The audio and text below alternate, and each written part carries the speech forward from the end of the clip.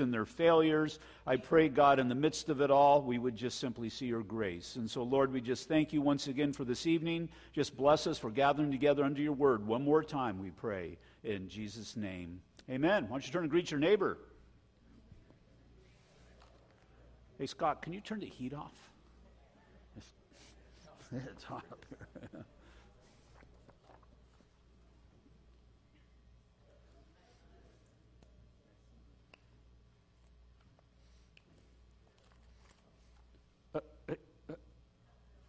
What about me, Bill?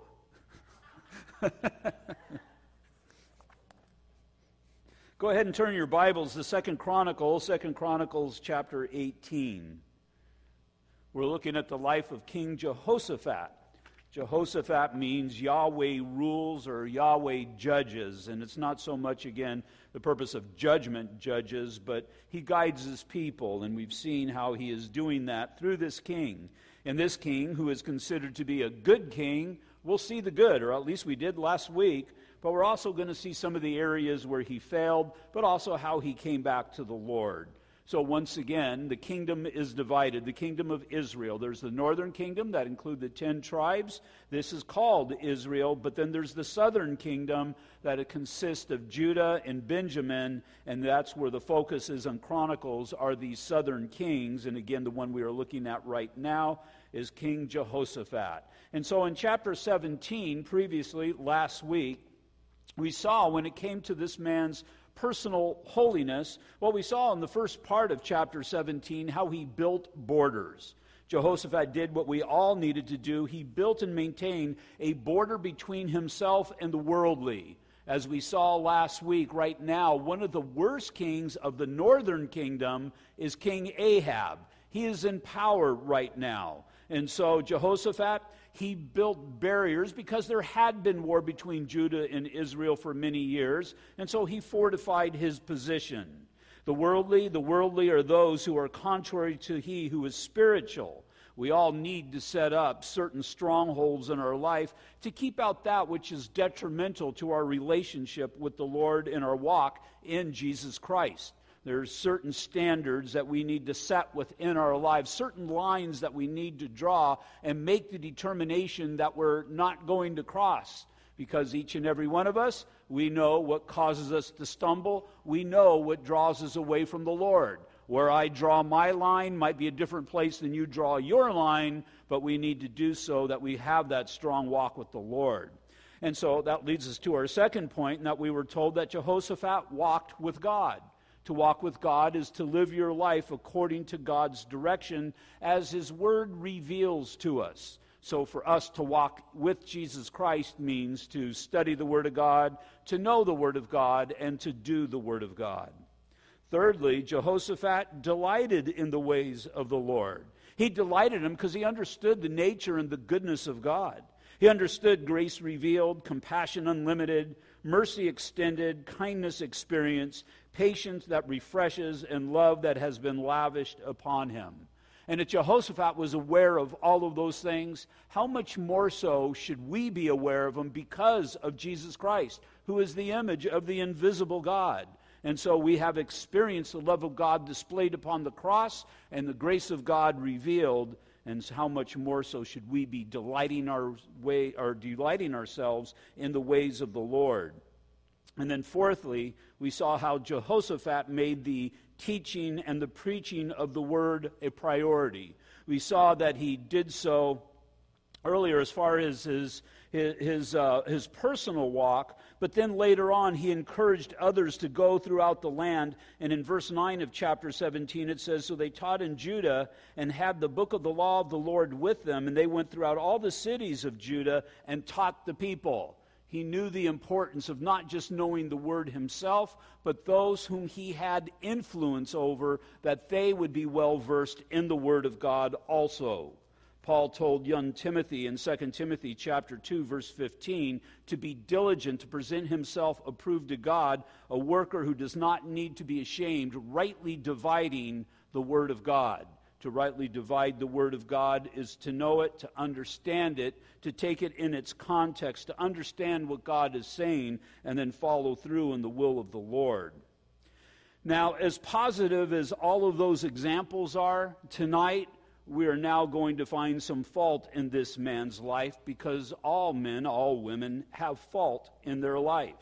And we're told in 2 Corinthians chapter 5, verse 10, "For we must all appear before the judgment seat of Christ, that each one may receive the things done in the body according to what he has done, whether good or bad." And when it speaks of the judgment seat of Christ in that context of 2 Corinthians 5:10, it's not speaking of as far as condemnation, but just judgment as far as our obedience to the Lord and our works and of what value they have been to the kingdom of God. And it's for the purpose of receiving eternal rewards. And so what we'll see is how even a good and godly man can be entangled with the world. He can be influenced the world to his detriment, and even the detriment in this particular case of this king's kingdom, but again, especially for those whom he has influence over. Jehoshaphat, his main problem is when faced with opposition, because you have to keep in mind, in the background of your mind right now, it'll come to the forefront in a bit, but Syria is starting to come upon the scene. This nation that is starting to consume nations, is attacking nations and defeating them. And so he's concerned about this nation, Syria. He's got a little bit of a buffer with the northern kingdom of Israel. Matter of fact, now hostilities have ceased. They seem to have made a treaty between one another, Israel and Judah. And now, as Israel is concerned about Syria, Jehoshaphat is more than likely thinking, if we can stop them through Israel, then we won't have to deal with a battle in our land. And so he's going to compromise his trust and his relationship with God for the purpose of joining forces with this ungodly nation. Jehoshaphat, as he made these compromises, it's going to have very deep ramifications. James chapter 4, verses 4 through 6 says, "Adulterers and adulteresses, do you not know that friendship with the world is enmity with God?" Keep in mind, the world that he's becoming friendly with is, again, King Ahab, one of the most ungodly of all kings. "Whoever therefore wants to be a friend of the world makes himself an enemy of God. Or do you think that the scriptures say in vain, 'The Spirit who dwells on us yearns jealously'?" He's not jealous of us, but he's jealous for us. "But he gives more grace. Therefore, he says, God resists the proud, but gives grace to the humble." And so entering into chapter 18, the first 3 verses, Jehoshaphat had riches and honor in abundance, and by marriage he allied himself with Ahab. After some years he went down to visit Ahab in Samaria, and Ahab killed sheep and oxen in abundance for him, and the people who were with him had persuaded him to go up with him to Ramoth-Gilead. So Ahab, king of Israel, said to Jehoshaphat, king of Judah, "Will you go with me against Ramoth-Gilead?" And he answered, "I am as you are, and my people as your people. We will be with you in the war." So again, that Syrian king, it's Ben-Hadad, he had made some grand promises to King Ahab. Earlier, he had faced Ahab in battle. Ahab, through the grace of God, because God was with him at that time, God enabled Ahab to defeat Ben-Hadad of Syria. And he had him at his mercy, and it was God's desire that he would slay him, but he preserved him. And now this is coming back on him. Ben-Hadad, the king of Syria, made promises to Ahab. He told him, "I'll give you back all of the cities that my father had taken from you, and we'll restore everything back to how it was." But guess what? It's 3 years later, and the world lied to protect its hide. Syria now has strengthened itself once again, and they never did give back those cities. And so that's what's being referred to here with Ramoth-Gilead, is that Ahab is thinking, well, Syria is starting to strengthen. We defeated them once before. We can defeat them again, and we can also rightly take back that which is ours. Now the world Ahab, he's made an alliance of sort with the godly. Again, Jehoshaphat. Somewhere along the line, Jehoshaphat, he gave his son to be married to Ahab, and Ahab's wife is Jezebel, so Ahab and Jezebel's daughter. Jezebel is one of the most wicked women in the Bible. Ahab, again, he is something very unclean in the sight of God. What kind of daughter do you think they're going to produce here? And so Jehoshaphat, this just tells me he's more concerned about his alliances, keeping his border safe, and again, this threat that is on the horizon, Syria, having an alliance with him, having this treaty that he's able to withstand the attacks of the world, or at least the attacks of Syria. So he joins himself to the world. And again, the idea here is, and really what is at issue with Jehoshaphat and what he's doing, he's not trusting in God. He's not trusting in God that has done so much. But then we need to consider, how do we do?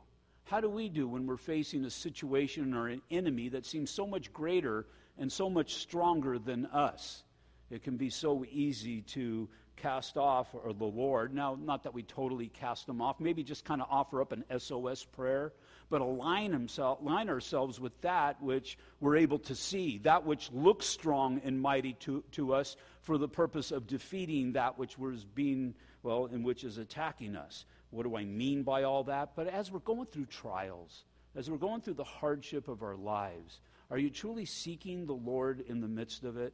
As I pointed out this morning, and we saw in our study in James chapter 1, God uses those trials to refine us and to grow us and mature us in our Christian life. And what's a earmark of he who is being matured through trials by God is his dependency upon God and how we cling to the Lord. Or we can forsake the Lord and go according to our own understanding, or join ourselves with whatever it might be that will relieve us of that momentarily hard time, difficult day, but God's work is not seen through us as we forsake him. And so Ahab and Jehoshaphat, somewhere along the line, Jehoshaphat compromised, and now it's going to come back on him. So first, what we'll see is what happens when you are yoked with the worldly. It's going to cause compromise. Jehoshaphat developed a relationship with the world, and I'm sure as he was asked to come alongside of Ahab in that battle, he felt obligated. You put yourself in a compromising position, and it's kind of hard to say no. I mean, it had to be a hard thing to say yes, but it was an easy thing to say yes based upon the situation that he was in. And this being the case, it leads him. This is sin, what he has done here. And we're told that later on. We'll see it in chapter 19, verse 2. And Jehu, the son of Hanani, the seer, he's a prophet, went out to meet him and said to King Jehoshaphat, "Should you help the wicked and love those who hate the Lord? Therefore the wrath of the Lord is upon you." He's faced with his sin, the reality of his sin there. And again, in 18:1, Jehoshaphat had riches and honor and abundance, and by marriage he allied himself with one of the most wicked kings in the Scriptures. And so he's kind of hedged his trust with God with an alliance in the world. He's compromised, and now he's going to find himself in a very bad situation. Verses 4 through 8. Also, Jehoshaphat said to the king of Israel, "Please inquire of the word of the Lord today." So Jehoshaphat is used to inquiring of the Lord. Yeah, he made the mistake, but nonetheless, they're about to go to battle. And so you can imagine, as they're going to go face this great enemy, this huge obstacle, he's thinking, we haven't sought the Lord on anything. I mean, obviously, because he's made the wrong decisions. Ahab doesn't seem to want to seek the Lord. So Jehoshaphat again says, "Please inquire of the word of the Lord today." Then the king of Israel gathered the prophets together, 400 men, and said to them, "Shall we go to war against Ramoth Gilead, or shall I refrain?" So they said, "Go up, for God will deliver it into the king's hand." Well, the problem with this is that these prophets aren't prophets of the living God. When there was the split between the nation, the northern part of the nation established their own religion that was contrary to what God had established. So in actuality, these prophets are false prophets or worldly prophets, so they're just saying what the world would say to do.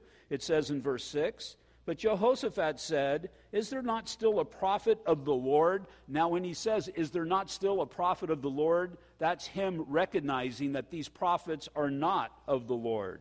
"Is there not still a prophet of the Lord here, that we may inquire of him?" So the king of Israel said to Jehoshaphat, "There is still one man." And so the king, even that northern king, realized there's still a man out there that hears from God. His problem is, they don't like what he has to say. Now, when you hear that word prophet, understand that a prophet is he who God speaks through. And so the prophet, the idea of a prophet is God's word coming to those who are wanting to hear of him. And so this king Ahab, he doesn't like what this one prophet says. Why? Because he doesn't like to hear what God has to say. So the king of Israel said to Jehoshaphat, "There is still one man by whom we may inquire of the Lord, but I hate him, because he never prophesies good concerning me, but always evil. He is Micaiah, the son of Imlah." And Jehoshaphat said, "Let not the king say such things." Then the king of Israel called one of his officers and said, "Bring Micaiah, the son of Imlah, quickly."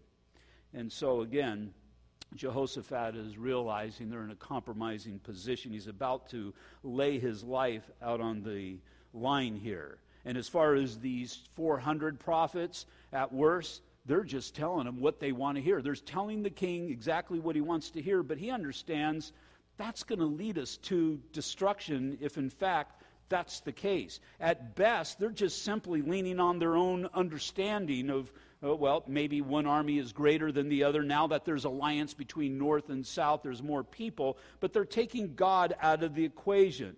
In Proverbs chapter 3, verse 5, we're told to trust in the Lord with all of our heart and lean not on your own understanding. Let that sink into your heart. Trust in the Lord with all of your heart. Give your all to trust in God. It says, and lean not on your own understanding. Even if the situation has an appearance of good, even if the situation makes perfect common sense, what does God's word say concerning the situation? What is God telling you? And again, that's the determination that we need to make in our lives for all situations and circumstances, regardless of what it looks like on the outside. God is the one who's able to peer inside, or he exists in the future, and he understands and knows how these things are going to end, how they're going to work out. That being the case, trust in the Lord with all of your heart, and he who sits on the throne and knows the outcome of all situations and circumstances. Now, apart from the influence of compromise, Jehoshaphat does do the right thing, and he inquired of that prophet, and he sought to see exactly what God would have them do. And so I wonder along these lines, how many people who are facing overwhelming circumstances maybe have missed the boat even this past week, not depending upon what God says, knowing what God says, but choosing to ignore it. Again, King Ahab. Are you an Ahab? You understand that God's word is truly the word that comes from God, but you don't like it because it's contrary to your will. Or maybe you're a Jehoshaphat, you placed yourself in a compromising position, and, you hear what the world has to say, and you're allowing the voice of these 400 whom you know to be false overwhelm your better decisions and not following through on that singular voice of reason that cries for what we are to do. The world is always going to leave us down a path that brings destruction, and destruction is about to come upon one king and nearly upon another. But we're told in Philippians chapter 4, verse 6, by all things, we are to lift all things by prayer and supplication with thanksgiving, and let our requests be made known to God. And then we're told, then the peace of God that surpasses all understanding will guard our hearts and minds in Christ Jesus. That means in the midst of the difficulty, I'm able to have a contentment as I understand, to the best of my ability, as I know the Word of God, as I understand who I am in the sight of God, and allow God to do the work. And again, it's then that I'm going to have that peace which I search for. It's not a peace that is built upon me or my limited abilities, but this is a peace that is dependent upon the supernatural ability and knowledge of God. Sean, can you check the heater?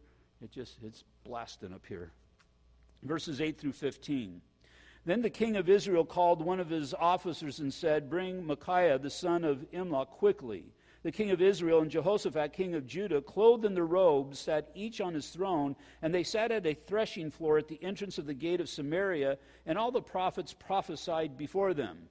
Now Zedekiah, the son of Chenaniah, made horns of iron for himself, and he said, "Thus says the Lord, with these you shall gore the Syrians until they are destroyed." And the prophets prophesied so, saying, "Go up to Ramoth Gilead and prosper, for the Lord will deliver it into the king's hands." Then the messenger who had gone to call Micaiah spoke to him, saying, Now listen, the words of the prophet with one accord encouraged the king. Therefore, please, let your word be like the word of one of them, and speak encouragement. And Micaiah said, As the Lord lives, whatever my God says, that I will speak. Then he came to the king, and the king said to him, Micaiah, shall we go to war against Ramoth-Gilead, or shall I refrain? And he says, and you have to understand that he's being sarcastic here. Yeah, go, prosper, and they shall be delivered. Yeah, they'll be delivered into your hands. And so the king said to him, he wasn't buying it, How many times shall I make you swear that you tell me nothing but the truth in the name of the Lord? It's interesting once again that he recognized Micaiah as hearing from God, but do you see how hard his heart is and how he has closed his ears to the desire of the Lord? Verses 28 through 34, this is what we're skipping over, but they've gone and they're moving up and they're coming up against this enemy. In verse 28 it says, And the king of Israel and Jehoshaphat the king of Judah went up to Ramoth-Gilead. So they've taken the advice of these false prophets, and now they're going contrary to what God says to do. Verse 29, And the king of Israel said to Jehoshaphat, I will disguise myself and go into battle, but you put on your robes. So the king of Israel disguised himself, and they went into battle. So look at the confidence that Ahab has in his prophets. I mean, just put yourself in Jehoshaphat's place. You're in a place you shouldn't be. You've compromised, and now look what this king is doing. I'm going to dress up like the common soldier, but you keep your kingly robes, your royal robes on. Well, what are they going to come? Who are they going to come after? He's going to blend in with the crowd, and they're going to be gunning for the king. And so you see, again, Jehoshaphat has put himself into this place.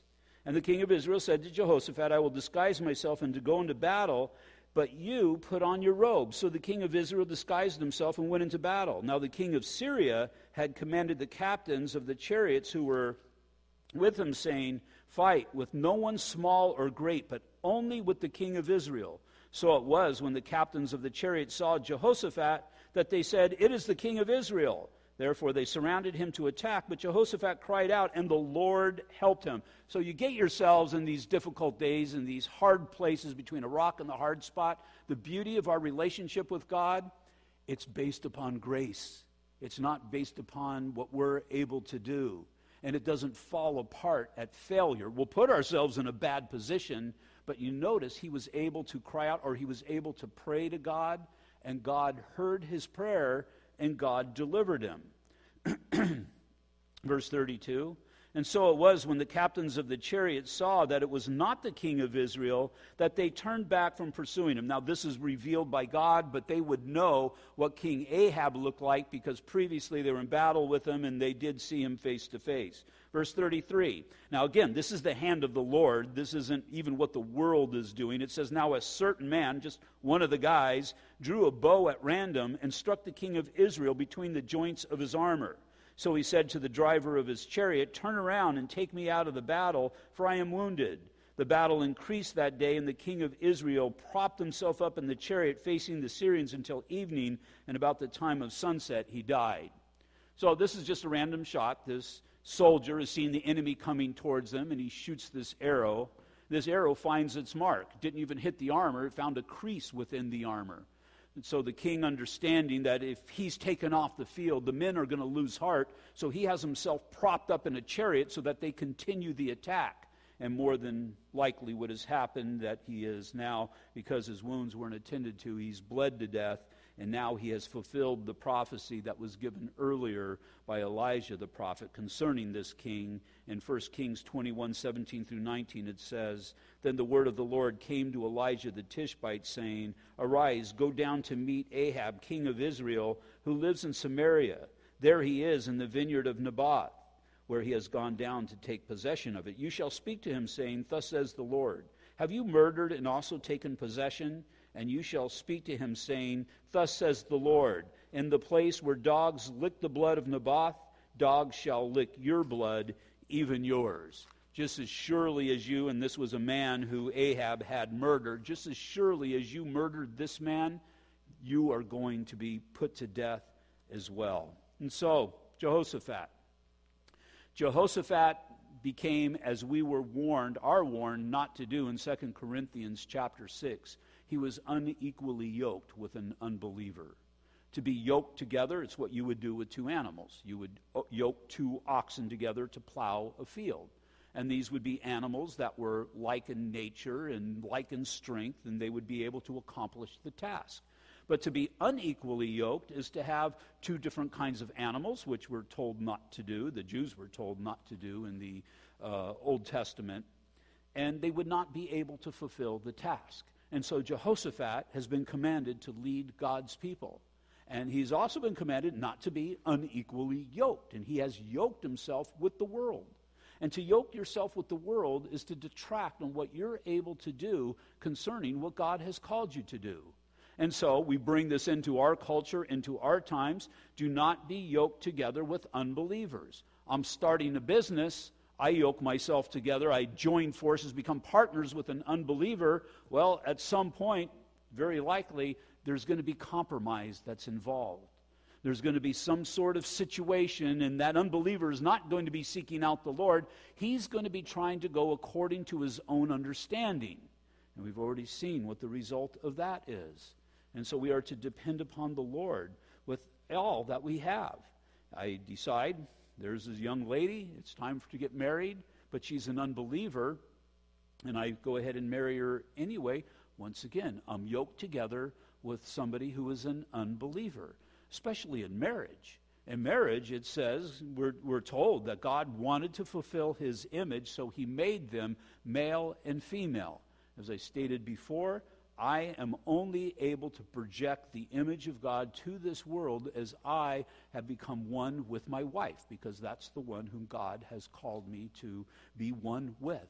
And it's then that we're able to fulfill the image of God. Now, if I'm yoked together with an unbeliever, I'm unable to achieve this. And so you have Jehoshaphat, he's yoked himself together with Ahab. And because he's yoked himself together with Ahab, not only is, what he had thought would be a good thing to have this buffer between Syria and Israel, or maybe even through Israel because they've defeated Syria once before, that he would be able to completely do away with the threat. But now because of the defeat, he's made himself even more vulnerable than before. Well, just as God released him, delivered him from that battle, God's also going to do a work in his life as we enter into chapter 19. And this is a very important work that we're going to be looking at in chapter 19. Now, you remember what John the Baptist said? There was a day he was out baptizing, and the Sadducees and the Pharisees, the religious community that was apart from God, came to see what was going on. There was this new sensation that was going on. When we went to Israel, after 3 days up north, we came down south, and we were in Jerusalem. And when you're in Jerusalem, about 30 miles or so directly east is the Jordan River. And so it would be about a good day's journey, maybe a couple of days' journey, for somebody to go from Jerusalem to the Jordan River. But they heard that there's this man out who's baptizing in the Jordan River, and now we know this is John the Baptist, and so not just this man, John the Baptist, dunking people in water, but this is of the Spirit of God. And so people are being brought out to that place. And so the religious community hears about this, and they're always concerned about people cutting in on their operation, if you will. And so they go out there. John the Baptist, he sees them coming out there, and he tells them, he yells to them in Matthew chapter 3, verse 8. He calls them a brood of vipers, and he says, Therefore, bear fruits worthy of repentance. Remember, the message that John was preaching was repentance for the forgiveness of sins. And so, you who are far from God, you may return to him, and in your return to him should be evidenced by the actions of your life. We have the opportunity to repent. But how do I know I have truly repented? Now, this is for our personal, in our own lives. This is for our personal benefit. How do I know I've truly repented? I would bear fruits that are worthy of repentance. If I'm truly repentant, I will bear fruits of that. And it will be fruits of that that I'm able to see and others will be able to partake of. And so we now see evidence of repentance in Jehoshaphat's life. And so again, verses 1 through 3, chapter 19, Then Jehoshaphat, king of Judah, returned safely to his house in Jerusalem. So God was gracious to him, and he returned to Jerusalem. And Jehu, this is the verse I read earlier, Jehu is a prophet, the son of Hanani, the seer, went over to meet him and said to King Jehoshaphat, should you help the wicked and love those who hate the Lord? The idea is, should you be unequally yoked with that northern king? It says, therefore the wrath of the Lord is upon you. Now, how would you like if you recognize somebody as having this connection with God and speaking for God, and he said the wrath of the Lord is upon you? That should cause you to shake down to your very core. It says, verse 3, which is a great word here, nevertheless, good things are found in you, in that you have removed the wooden images from the land and have prepared your heart to seek God. It's what we read about earlier in chapter 17.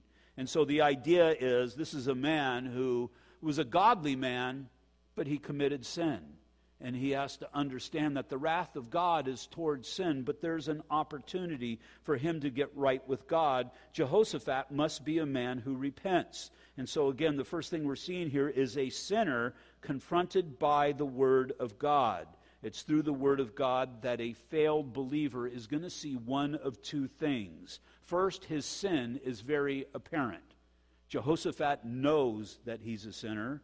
He knows that the prophet knows that he's a sinner, and they both know that God knows that he's a sinner. And so the idea is that he's naked or transparent before the Lord.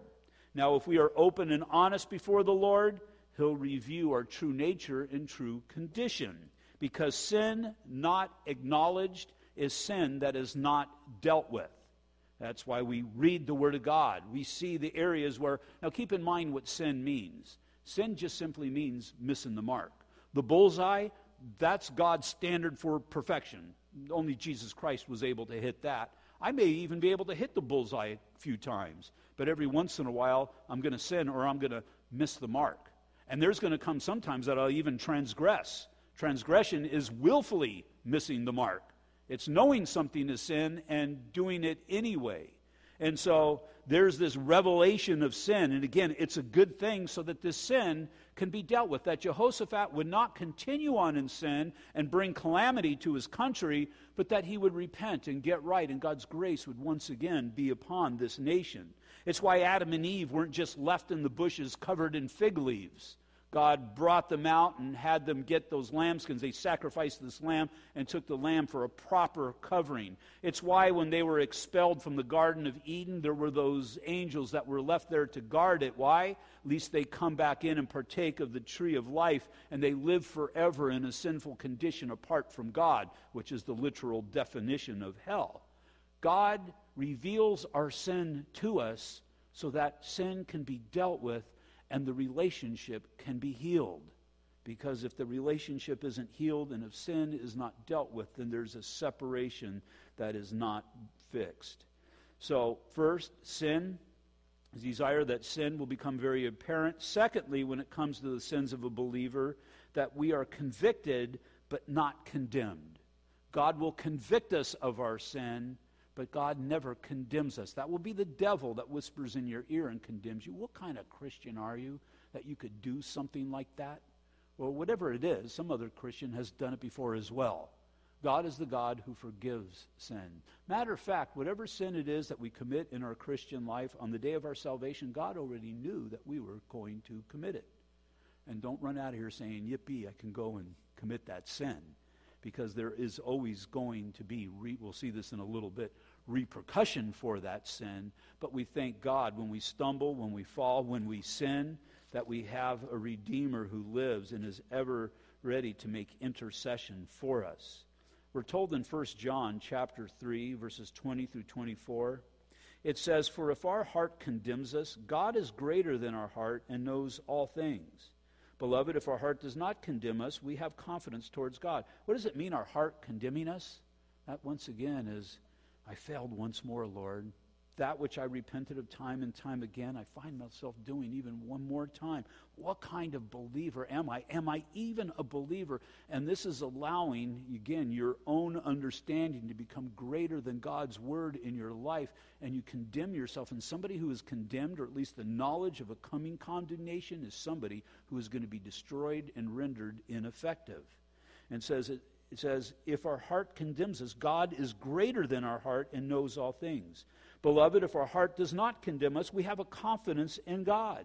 If I understand the magnitude of God's grace and how deep his forgiveness goes, I'm going to have a confidence in this life.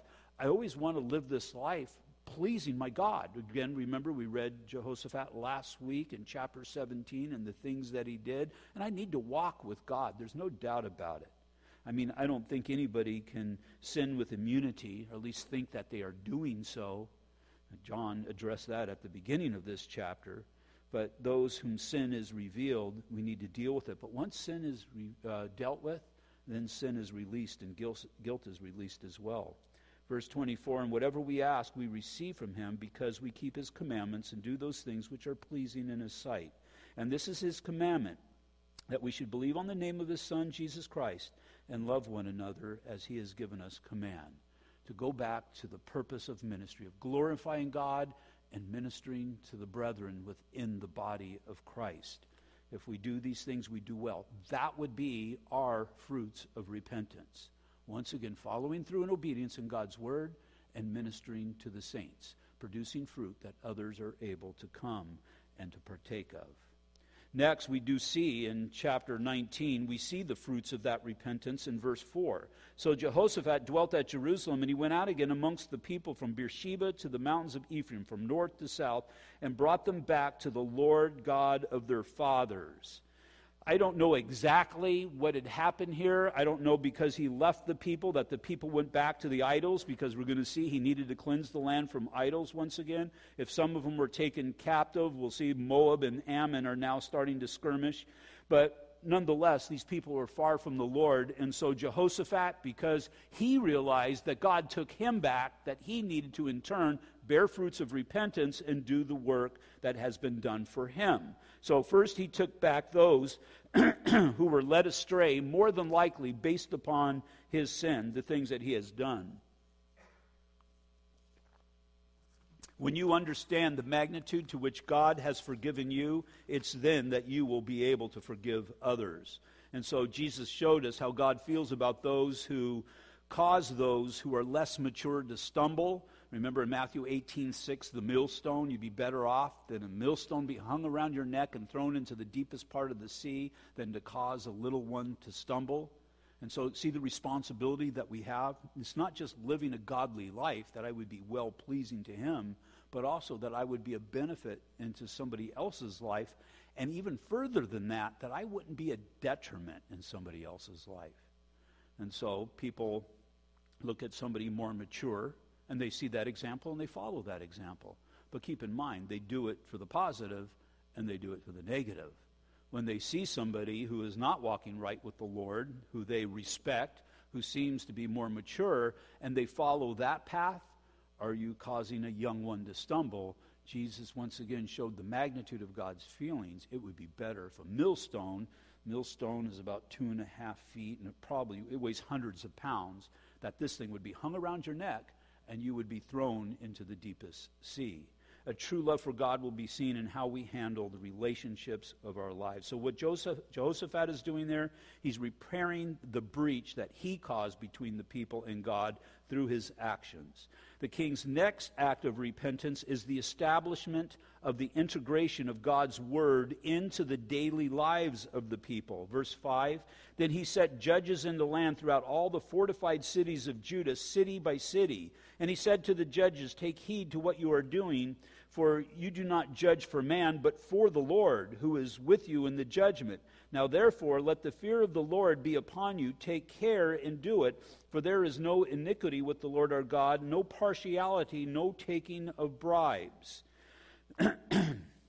In both Exodus and Deuteronomy, we saw God's will and how his people are to be governed. They are to govern fairly. They are to govern for the benefit of all people, whether rich or poor, sick, whatever they may be.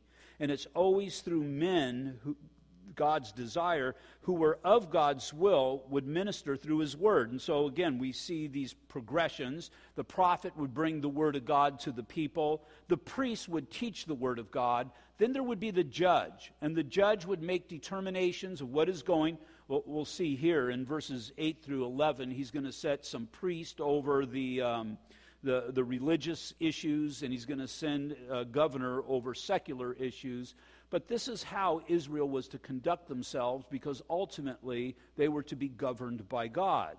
And so you would have prophet, priest, judge, and the people would be the beneficiary of that.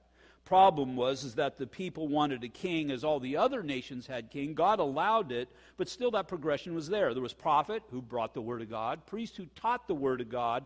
Then there was the prince who would govern according to the word of God, and once again, then the people would be the beneficiary of these things. And so the king's next act of repentance is the establishment of godly government. So once again, in verses 8 through 11, I'm not going to read it, but he appointed the priests, and he appointed some governors. And really what this is, if verses 4 through 7 was lower courts, then verses 8 through 11 would be the Supreme Court. These were the ultimate big decisions concerning the nation. So 4 through 7 would be a local community. Verses 8 through 11 would be the bigger things that either the lower courts couldn't decide or bigger issues for the nation. So really what Jehoshaphat has done here, he's in his kingdom, he has now given it over to the rule of God. This is how God has determined that he desires to rule his people. So what do we see in Jehoshaphat? Well, we saw in chapter 17 that this is a man who desires to please God. In chapter 18, though, he went astray as we all go astray. He became unequally yoked with this man Ahab, and disaster came upon the land. But in chapter 19, when his sin was laid out before him, he had a heart of repentance. Now moving into chapter 20, the shift is from repentance to repercussions, but this is repercussions that are seasoned with God's grace. Again, there's always going to be repercussions for our actions. We sin before the Lord, and we come to a knowledge of it, we repent, but there's still possible repercussions for the decisions that we make. So the first thing we see is Judah's plight. Chapter 20, it happened after this that the people of Moab, with the people of Ammon, and others with them, besides the Ammonites, came to battle against Jehoshaphat. Then some came and told Jehoshaphat, saying, a great multitude is coming against you from beyond the sea, from Syria, and they are in Hazon Tamar, which is in En-gedi. And Jehoshaphat feared and set himself to seek the Lord and to proclaim a fast throughout all of Judah. So Judah gathered together to ask help from the Lord, and from the cities of Judah they came to seek the Lord. So what you need to see here is a couple of things. First, Moab and Ammon were under Judah's domination.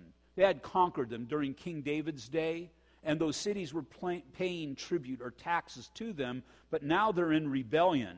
And so what they want to do is, more than likely here, I don't think they can defeat Judah, but they're probably trying to commit a buffer zone. They're realizing, okay, well, there was that disaster up north. Maybe God's not with them as he was before. They're still concerned about Syria. Matter of fact, we'll join forces with Syria, and we'll be able to set ourselves free. But also notice the difference here between Jehoshaphat and Ahab.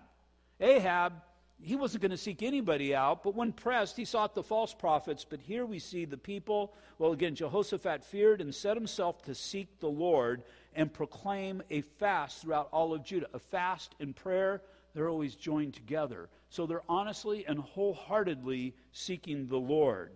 And verse 4, so Judah gathered together to ask help from the Lord, and from all the cities of Judah they came to seek God. And so Jehoshaphat's godly response to the situation caused the people to respond in a godly manner as well. And then verses 5 through 13, we see Jehoshaphat's prayer. Then Jehoshaphat stood in the assembly of Judah in Jerusalem in the house of the Lord before the new court and said, O Lord God of our fathers, are you not God in heaven? And do you not rule over all the kingdoms of the nations? And in your hand is there not power and might so that no one is able to withstand you? And are you not our God, who drove out the inhabitants of this land before your people Israel and gave it to the descendants of Abraham, your friend forever? And they dwell in it and have built you a sanctuary in it for your name, saying, if disaster comes upon us, sword, judgment, pestilence, or famine, we will stand before this temple and in your presence, for your name is in this temple, and cry out to you in our affliction, and you will hear and save.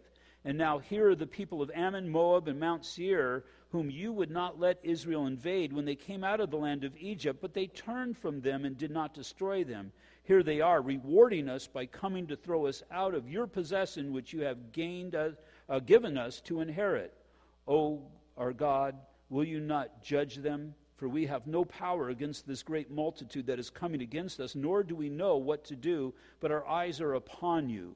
Now all Judah, with their little ones, their wives, their children, stood before the Lord. What he's doing in the first part of this prayer, he's not reminding God, really, in the totality of the prayer. He's not reminding God of these things. He's not holding God accountable to his word so much. What he's doing is for the purpose of reminding himself. Sometimes, especially when we are faced with a great adversary, with an overwhelming situation, we've got to be reminded of who it is that is seated upon the throne. And so what he's done is he's visited the past. There was people that were more populous than us, who were greater than us when Joshua entered into the promised land. And really, Joshua was facing a greater enemy, but God fought for them, and God delivered the land into their hands. And that God who fought with Joshua is the God who fights with us, Jehoshaphat would say today, but also this is the same God who, even as he interacted in their lives, he'll interact in our lives as well. Do you see the importance of these people in the Old Testament, Jehoshaphat?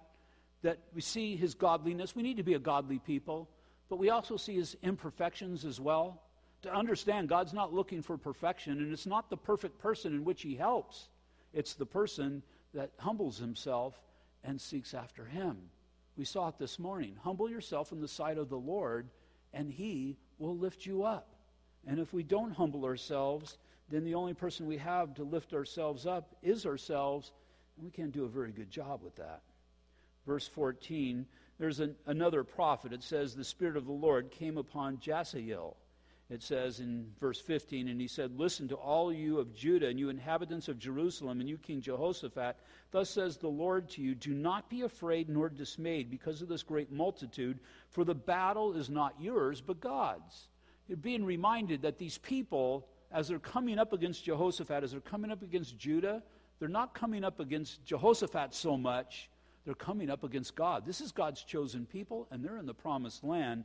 They're trying to violate the Lord. Verse 16, tomorrow go down against them. They will surely come up by ascent of Ziz, and you will find them at the end of the brook before the wilderness of Jeruel. Now, you will not need to fight in this battle. Position yourself and stand still and see the salvation of the Lord who is with you, O Judah and Jerusalem. Do not fear or be dismayed. Tomorrow go out against them, for the Lord is with you. And Jehoshaphat bowed his head with his face to the ground, and all of Judah. The inhabitants of Jerusalem bowed before the Lord, worshiping the Lord. Then the Levites of the children of the Kohathites and the children of the Korahites stood up to praise the Lord God with voices loud and high. Those are the ones who lead worship. And so, stand still. The idea is you guys aren't going to have to fight. This is going to be, you're going to stand there and you're going to see a miracle of God. Why are they going to see a miracle of God? Because they have first sought the Lord out. They're not going to have to achieve this in the flesh because they have sought God out in the Spirit. And what we'll see, I'm not going to go through, I will, in verses 20 through 23, a jubilant praise. So they rose early in the morning and went into the wilderness of Tekoa. And as they went out, Jehoshaphat stood and said, hear me, O Judah, and you inhabitants of Jerusalem. Believe in the Lord your God, and you shall be established. Believe his prophets, and you shall prosper. And when he had consulted with the people, he appointed those who should sing to the Lord and who should praise the beauty of holiness as they went out before the army and were saying, praise the Lord, for his mercy endures forever. Now when they began to sing and praise, the Lord set ambushes against the people of Ammon, Moab, and Mount Seir who had come against Judah, and they were defeated. They started fighting themselves, and they consumed themselves in this battle. And so you see the magnitude to which Jehoshaphat believed God. Now, if you're going to war against a formidable enemy, you put your best forces out front because you want to make the best show. And if you put your worst forces out front or your most inept forces out front, they start defeating them. It's going to cause terror to come into the hearts of the people behind, and there's going to be a big defeat. And so who is it that Jehoshaphat put forward? He put the worship people out forward. Why? Because he knew that he was more than a conqueror. He knew that he was fighting from the standpoint of victory, and it was God who was given the victory. In the midst of these victory, now the victory hadn't been obtained yet, and so he's walking by faith, but he was praising and worshiping God. And what was all of this based upon? It was based upon the promises of God. It was based upon the Word of God. And it flows through in the same in our lives. Verses 24 through 30, that we're not going to read, but it just speaks of the great victory, and it speaks of the plunder that they were able to gather. And then we see Jehoshaphat's epilogue. We see his family there, and then down in verse 35, after this, Jehoshaphat, king of Judah, allied himself with Ahaziah, king of Israel, who acted very wickedly. So he's doing it again. He's become unequally yoked with another king of the north. Ahab's dead, Ahaziah is his son. Verse 36, and he allied himself with him to make ships to go to Tarshish, and they made the ships in Ezion-Geber. But Eliezer, the son of Dodava of that place, prophesied against Jehoshaphat, saying, because you have allied yourself with Ahaziah, the Lord has destroyed your works. Then the ships were wrecked, so that they were not able to go to Tarshish. And if we go into chapter 21, just looking at the first verse, and Jehoshaphat rested with his fathers. So Jehoshaphat, a person just like us. Victories in the Lord, defeats in the flesh. But the thing that overcomes it all, again, is the grace of God. Jehoshaphat's testimony is that he was a man who sought after the Lord. King David is a man after God's own heart. And we know very well of his sin. And the beauty in all of that, you know very well your sin. But you can still be a person after God's own heart. Conduct yourself according to the Word of God, understanding all that God is able to do as he is seated upon the throne. And as much as depends upon you, worship him throughout your life, through your words, and through your deeds. Father, once again, we just thank you, Lord, that you have given us these vivid pictures, Lord, in the Old Testament that relate to us even today. And so, Father, I pray that we would grasp onto these things and that we would hold them dear to our hearts, that we would realize, I pray for those who are here tonight, that they would come to the realization that whatever it is that they're entering in this coming week, God, you have already done a work. So, Father, as we are more than conquerors as well, I pray that your praises would go before us. That, God, if there's areas of our lives that we've been defeated in, then, Lord, we would seek you out for restoration. If, God, we've still yet to repent, I pray, Father, that we would do so. But nonetheless, Lord, may we just submit ourselves to you and see you do a great work in our lives, Father, that would be well apparent for all. Whether in victory or defeat, God, may we be yours, we pray. In Jesus' name. Amen. Will you all stand, please? We're taking sign-ups for a family night that we're going to be having on March 9th. We need to take sign-ups to get an idea on how many people are coming that night. It's a Saturday night. We're going to have game nights and a chili cook-off and whatnot. And not only are we inviting the people of our church, but if you know somebody, even an unbeliever, that you would invite them and they would see the Lord here. And so that's an opportunity. Also, it's in the bulletin, getting ready to do a question and answer in one of our services. And so if you ever had a question that you wanted to ask and you never felt, never felt comfortable asking, you can write it on one of the bulletins. Just put it on the bulletin. You don't have to put your name on it. Put it in the agape box. And what I'm going to do is I'm going to collect them, and then I'm going to devote a service, or if there's 2 services worth, I'll devote 2 services and just answer the questions. And so just keep that in mind. If you're watching on Facebook Live or anything, you can also type your question there, and we'll get to answering them. Other than that, have a great week. God bless you.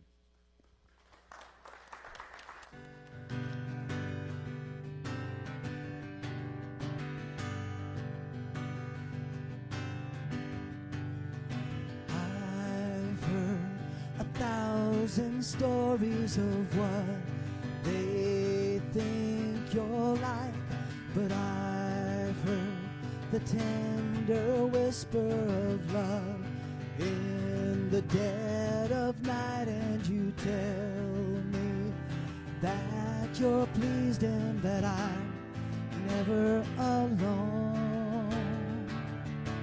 You're a good, good Father. It's who you are. It's who you are. It's who you are. And I'm loved by you. It's who I am. It's who I am. It's who I am. I've seen many searching for answers far and wide, but I know we're all searching for answers only you provide, 'cause you know just what we need before we say a word. You're a good, good Father. It's who you are. It's who you are. It's who you are. And I'm loved by you. It's who I am. It's who I am. It's who I am. You're a good, good Father. It's who you are. It's who you are. It's who you are. And I'm loved by you.